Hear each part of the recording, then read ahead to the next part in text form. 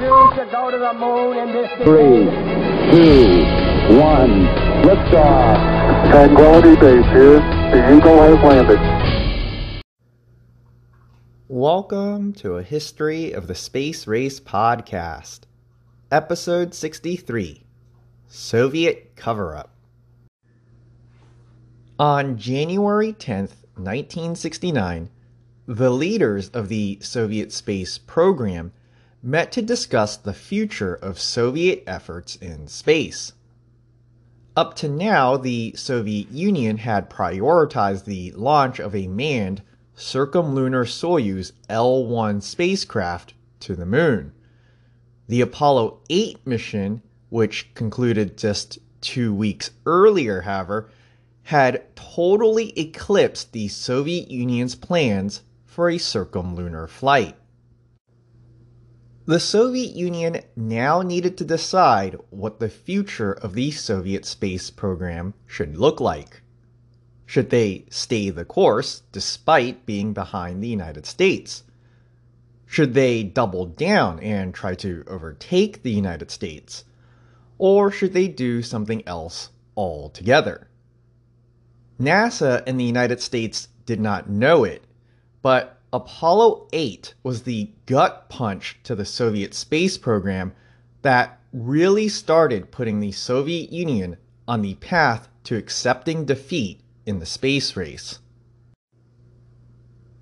The meeting on January 10th, 1969, included members of the Council of Chief Designers. That is, designers like Vasily Mishin and Valentin Galushko. Also in attendance were ministers who provided central support to manufacturing of rockets and spacecraft, such as the Minister of General Machine Building, Sergei Afanasyev. At this point, the Soviet Union had 3 distinct space programs. The first was the Earth Orbital Soyuz 7K-OK. The second was the Circumlunar Soyuz 7K-L1. And the third was the N1L3 lunar landing program. The question that this group now had to consider was which of these programs should continue and in what form. Some argued that all manned spaceflight should be put to an end. The Soviet Union should instead focus on scientific exploration using unmanned spacecraft, giving the Soviet space program a scientific flavor that showed that they were above the competition with the United States. This appears to have been a favorite argument for those who are behind in the space race. Remember that it was President Eisenhower who had tried to make the same argument after Sputnik. He argued that even though American satellites were far smaller than Sputnik, they did a lot more science. That did not help Eisenhower win over the public, however. Others argued that they should double down on manned spaceflight. Minister Afanasyev, for example, argued that the Soyuz 7K-OK should be used to carry out a manned 30-day mission in Earth orbit. When the group examined the prospects for other manned missions under the Circumlunar Soyuz 7K-L1 and the Lunar Landing N1L3 programs, however, the situation was rather grim. The Circumlunar L1 spacecraft was nowhere near ready for manned flight. Vasily Mishin had been ordered to complete 4 unmanned tests of the L1 spacecraft before launching a manned mission. As I mentioned last time, the third unmanned test, Zond 6, ended up crashing after its parachute system failed in November 1968. With the need to investigate the causes of the crash, the next unmanned test was delayed until January 1969. Preparations were still underway to perform that test when the group met. The N1L3 lunar landing program was even further behind. The N1 rocket still had not begun flight testing. The L3 spacecraft had been designed and redesigned several times now, and there was no physical spacecraft anywhere near ready for launch. On top of that, the N1 rocket was barely powerful enough to lift the L3 spacecraft into orbit in the first place. As a result, even before flight testing of the N1 had begun, the Soviets were already talking about upgrading the N1 rocket with liquid hydrogen-fueled upper stages. This would allow for a much more sophisticated L3 spacecraft, but it would also require years of research and more resources that the Soviet Union was not willing to devote.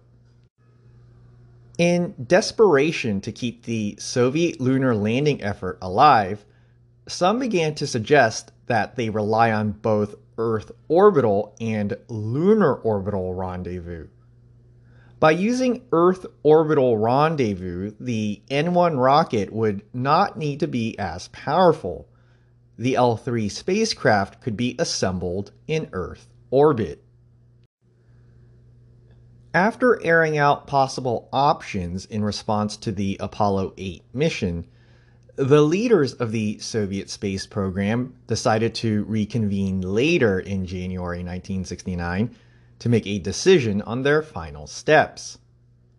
Ultimately, the Soviet Union decided to refocus its space exploration along two lines in response to Apollo 8. First, the Soviet Union would emphasize unmanned missions to the moon. And second, the Soviet Union would plan for a mission to Mars as a long-term goal. In support of the first line of thought to emphasize unmanned missions to the moon, the Soviet Union already had two programs that were in the works.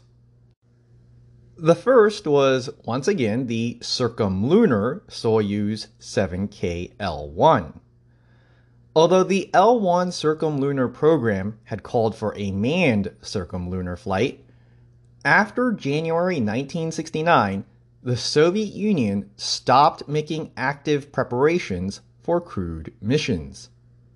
Instead, Vasily mission only made preparations and modifications to launch uncrewed versions of the L1 spacecraft. With the Soviet focus on optics, sending a crewed mission to the moon now after Apollo 8 would only serve to highlight that the Soviet Union was behind the United States. Better to launch only unmanned missions into lunar orbit and claim that they were using more cost-effective means for scientific exploration of the moon. The second program for unmanned missions to the moon was the Lunokhod program. As I mentioned in episode 50 when I introduced the Lunokhod program, Lunokhod was an unmanned lunar rover. The Lunokhod had been developed originally to support the N1L3 manned lunar landing effort. The rover was to explore potential landing sites for manned missions, send radio signals to allow for a guided lunar landing, and serve as a means of transport between the primary LK lunar lander and the backup LK lunar lander if necessary. The Soviet Union, however, had been preparing as early as 1967 to use the Lunokhod program as a backup program in the event that its manned lunar landing effort was not successful. In the backup option, a slightly different version of the lunar rover, known as the Ur-8-5, would perform a fully automated sample return mission. The rover would be equipped with a small scoop to gather lunar soil. That sample would then be returned to Earth. In January 1969, in the aftermath of Apollo 8, the Soviet Union activated this contingency plan. The government passed a decree ordering that the Ur-8-5 version of the lunar rover and the unmanned sample return mission be accelerated. The Soviet Union's second response to Apollo 8 was a manned mission to Mars.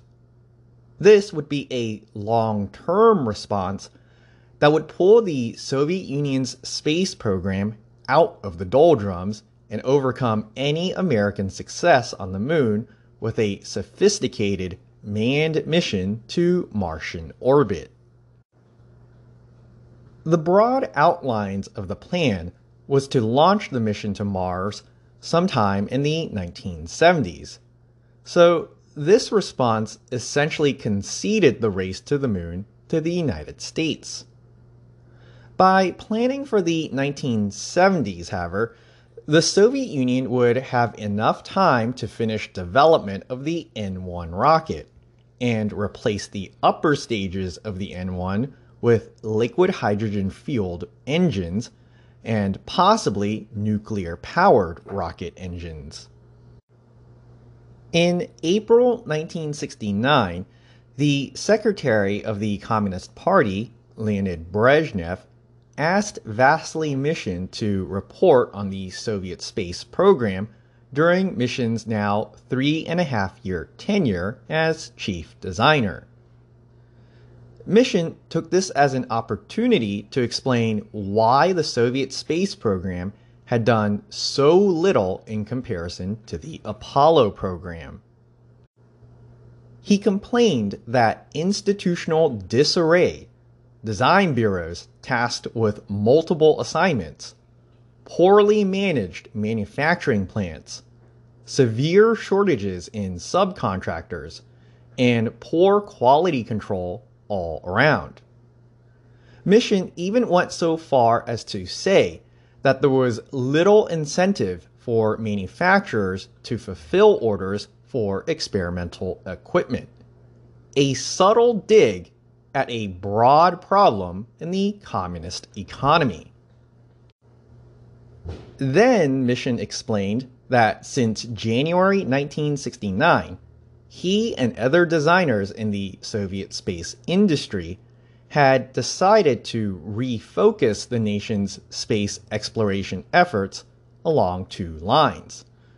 First, they would refocus on only automated circumlunar flights of the L-1 spacecraft. No longer would they aim to send a manned mission around the moon.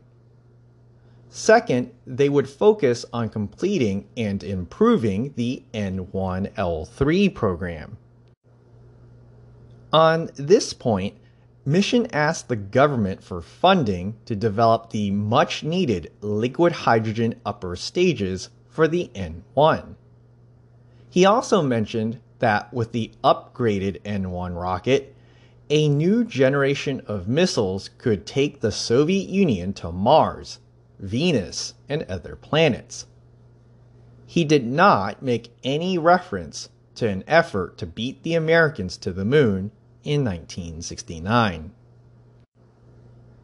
In the end, the second proposal to convert the N-1L3 program into one that could sustain missions to Mars and other planets was probably wishful thinking. The Soviet government had not provided the funding and materials needed for a manned lunar landing effort. The idea that the government would suddenly turn around now and fund an even more expensive, more resource-intensive, and more complicated mission to Mars was unlikely. But in the aftermath of Apollo 8 and what appeared to be an impending American landing on the moon, mission and Soviet designers needed to dream and think there could be a better tomorrow. There was one last potential objective for the Soviet Union in response to Apollo 8: revising the Soviet space program to construct space stations in Earth orbit. The construction of a space station had been mentioned back in January 1969 during the meetings with the leaders of the Soviet space program. The proposal made sense given how much the Soviet Union had already invested in the Soyuz 7K-OK, and because the Soviet Union had just resumed manned missions to Earth orbit the previous October. But the proposal to refocus the Soviet space program on the construction of a space station had been supported by only one person, and the idea did not gain a whole lot of traction. The proposal did not even make it into Vasily Mishin's report to Brezhnev in April 1969. At this time, the construction of a space station was simply not an attractive alternative to a lunar landing mission. It just did not seem sufficiently impressive enough to take the spotlight away from the United States and NASA should they land on the moon. So, Mishin and other members of the Council of Chief Designers continued to dream about missions to Mars and Venus. By early 1969, we can see that the Soviet Union has given up on the idea of beating the United States to a moon landing. In the public, however, the Soviet Union will start to claim that it never intended to land on the moon or even send men on a circumlunar flight. They claimed that they were never racing the United States to the moon. The Soviet Union had not stooped so low as to engage in a politically motivated race in space. The moon was simply not important to them. Instead, the Soviet Union's official pronouncements started to mention the possibility of creating Earth orbital space stations as a jumping-off point for future operations, despite the fact that the leaders of the Soviet space program themselves were not actually focused on space stations at this time. The Soviets also started to claim that they were only going to explore the moon using unmanned craft, and were looking to a mission to Mars in the long term. The Soviet Union was lying about what had been the true goal of their space program. Yet today, many authoritative sources, including sources I rely upon for this podcast, still accept the lie as fact. History books will say things like, while the United States was focused on landing on the moon in 1968, in 1969 the Soviet Union had already moved on to the construction of a space station. We know for a fact this is not true. As I mentioned, the chief designers of the Soviet space program had not adopted the idea for a space station in early 1969. And Vasily Mishin's report to Brezhnev in April 1969, laying out the future of the Soviet space program, made no mention of space stations. The acceptance of Soviet lies as fact is not surprising, however. Only since the fall of the Soviet Union have people outside the Soviet Union had access to documents showing what Vasily Mishin and other chief designers were thinking. Prior to the fall of the Soviet Union, those outside the Soviet Union only knew what the Soviet Union was doing and what they said. And in January and February 1969, the Soviet Union launched 3 missions that gave credence to their claim that they were focused only on unmanned missions to the moon and an Earth orbital space station. First, they launched Soyuz 4 and Soyuz 5 on January 14th and January 15th, 1969. Second, the Soviets attempted to launch another unmanned L-1 mission to the moon on January 20, 1969. Finally, the Soviets attempted to launch the first automated lunar rover on February 18, 1969. I'll cover each of these missions in turn.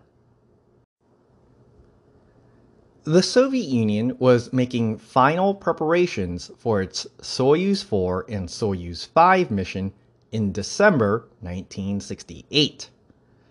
The mission profile for the Soyuz 4 and Soyuz 5 mission was the same as the mission profile for the original Soyuz 1 and Soyuz 2 mission, before the Soyuz 1 mission ended in tragedy. This called for the launch of a Soyuz with 1 cosmonaut, followed by another Soyuz carrying 3 cosmonauts. The 2 Soyuz would then rendezvous, and 2 cosmonauts from the second Soyuz would perform an EVA to transfer to the first Soyuz before both spacecraft came home. By the time the Soviet Union was getting around to performing this mission in early 1969, the firsts that the Soviet Union would accomplish during the mission had already been accomplished by NASA. But at the same time, the Soviet Union needed to move ahead with this mission. Even though the United States had accomplished these things already, the Soviets still needed to learn the basics of rendezvous, docking, and EVA for their own future space operations. There was also one other reason for launching Soyuz 4 and Soyuz 5 in early 1969. The Soviet Union wanted to steal the thunder from the United States again. At the time, NASA was preparing for the Apollo 9 mission. I'll discuss that mission in more detail next time, but as part of the Apollo 9 mission, NASA planned to conduct its first ever crew transfer mission. This would happen when 2 of the 3 astronauts moved from the Apollo Command Module into the Lunar Module. By launching Soyuz 4 and Soyuz 5 shortly before Apollo 9, the Soviet Union could lay claim to the first crew transfer in space. The State Commission overseeing the mission selected 4 cosmonauts for the launches. The commander of Soyuz 4, who would launch into orbit first alone, was Vladimir Shatilov. The 3 cosmonauts on Soyuz 5 would be Boris Volynov, Alexei Yelesev, and Yevgeny Krunov. Volynov would be the commander for Soyuz 5. Yelesev and Krunov would perform the EVA over to Soyuz 4. They had already trained for this mission in the original Soyuz 1 and Soyuz 2 mission. The mission began on January 14, 1969, with the launch of Soyuz 4. Upon entering orbit, Shatilov conducted a television broadcast, now a staple of missions to space for NASA and the Soviet Union after Apollo 7. During the broadcast, Shatilov showed 2 empty seats inside Soyuz 4, prompting speculation about a potential rendezvous and crew transfer mission. The next day, on January 15, 1969, Soyuz 5 launched. Once in orbit, Soyuz 4 began maneuvering to rendezvous and dock with Soyuz 5. There were some issues trying to achieve the docking, but eventually the two spacecraft did dock. After the Soyuz 4 and Soyuz 5 docked, the next part of the mission was the EVA and crew transfer objective. Krunov led the way, crawling out of Soyuz 5 toward Soyuz 4, with Yelezyev following behind him. Yelezyev carried a camera to record the historic transfer mission, but he forgot to tie the camera to himself. While he was outside, the camera floated away, and the historic photos were lost. Krunov and Yelezyev both made it to Soyuz 4, successfully completing the first crew transfer mission in history. With that success, it was time to end the mission. Soyuz 4, now carrying 3 cosmonauts, re-entered the atmosphere on January 17th. Soyuz 5 then followed with Boris Volynov, now alone in the cabin. Soyuz 5, however, suffered a serious problem during re-entry. Prior to re-entry, the descent apparatus containing the cosmonaut was supposed to separate from the service module and the living compartment.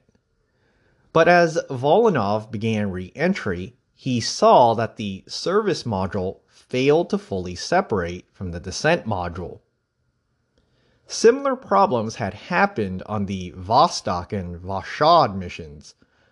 In those prior cases, the service module simply burned up during re-entry. In this case, however, the Soyuz service module was significantly larger at 3 tons.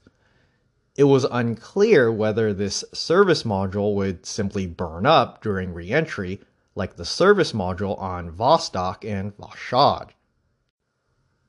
Speaking in code, Volynov informed ground control of the situation. Ground control did not think he was going to survive. With the service module still attached, the descent apparatus kept tumbling during re-entry, exposing portions of the spacecraft that were not protected from the heat of re-entry. Inside the spacecraft cabin, Volynov started to see smoke as the insulation inside the spacecraft started to burn. Volynov tried to stabilize the spacecraft using the attitude control thrusters, but he ended up using all of that fuel.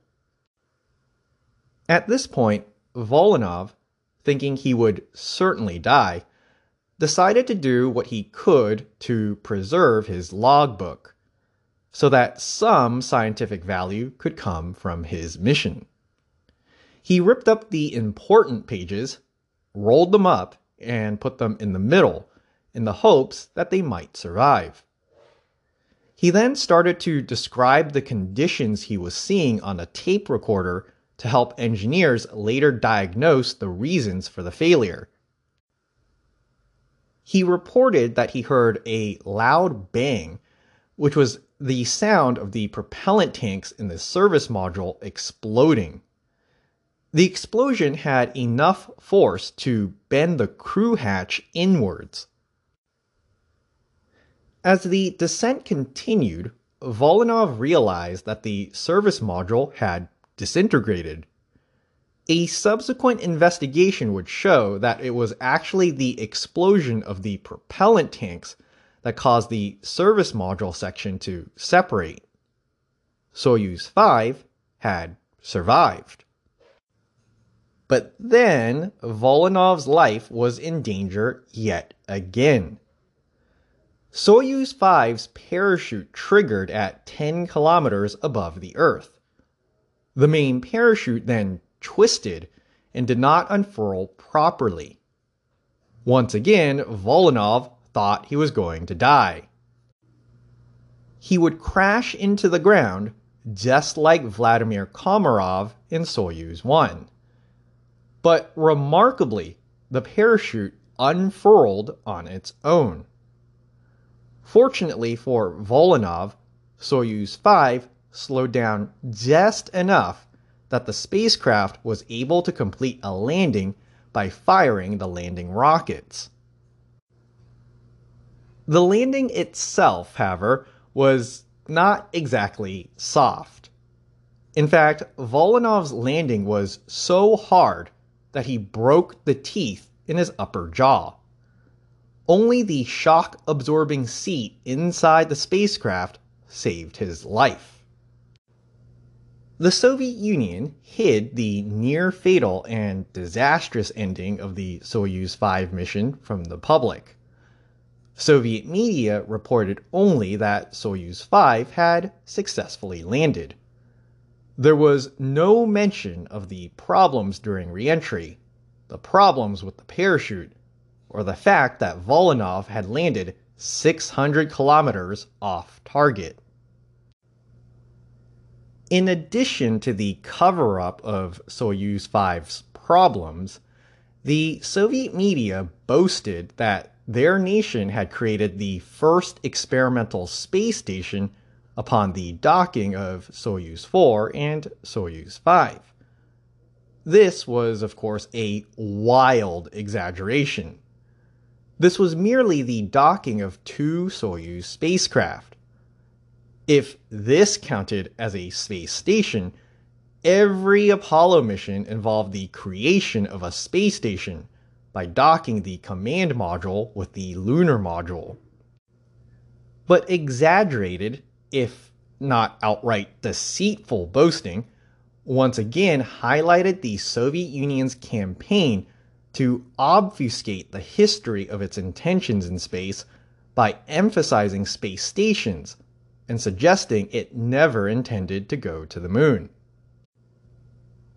The sad part is that, setting aside the cover-up and the lies, the Soviet Union did achieve something that was worth celebrating. Soyuz 4 and Soyuz 5 was the first docking of 2 piloted spacecraft, and the first crew transfer. It was also a much-needed success on the heels of the Apollo 8 mission. On January 20th, 1969, just a few days after the end of the Soyuz 4 and Soyuz 5 mission, the Soviet Union attempted to launch another unmanned L-1 spacecraft on a circumlunar journey around the moon.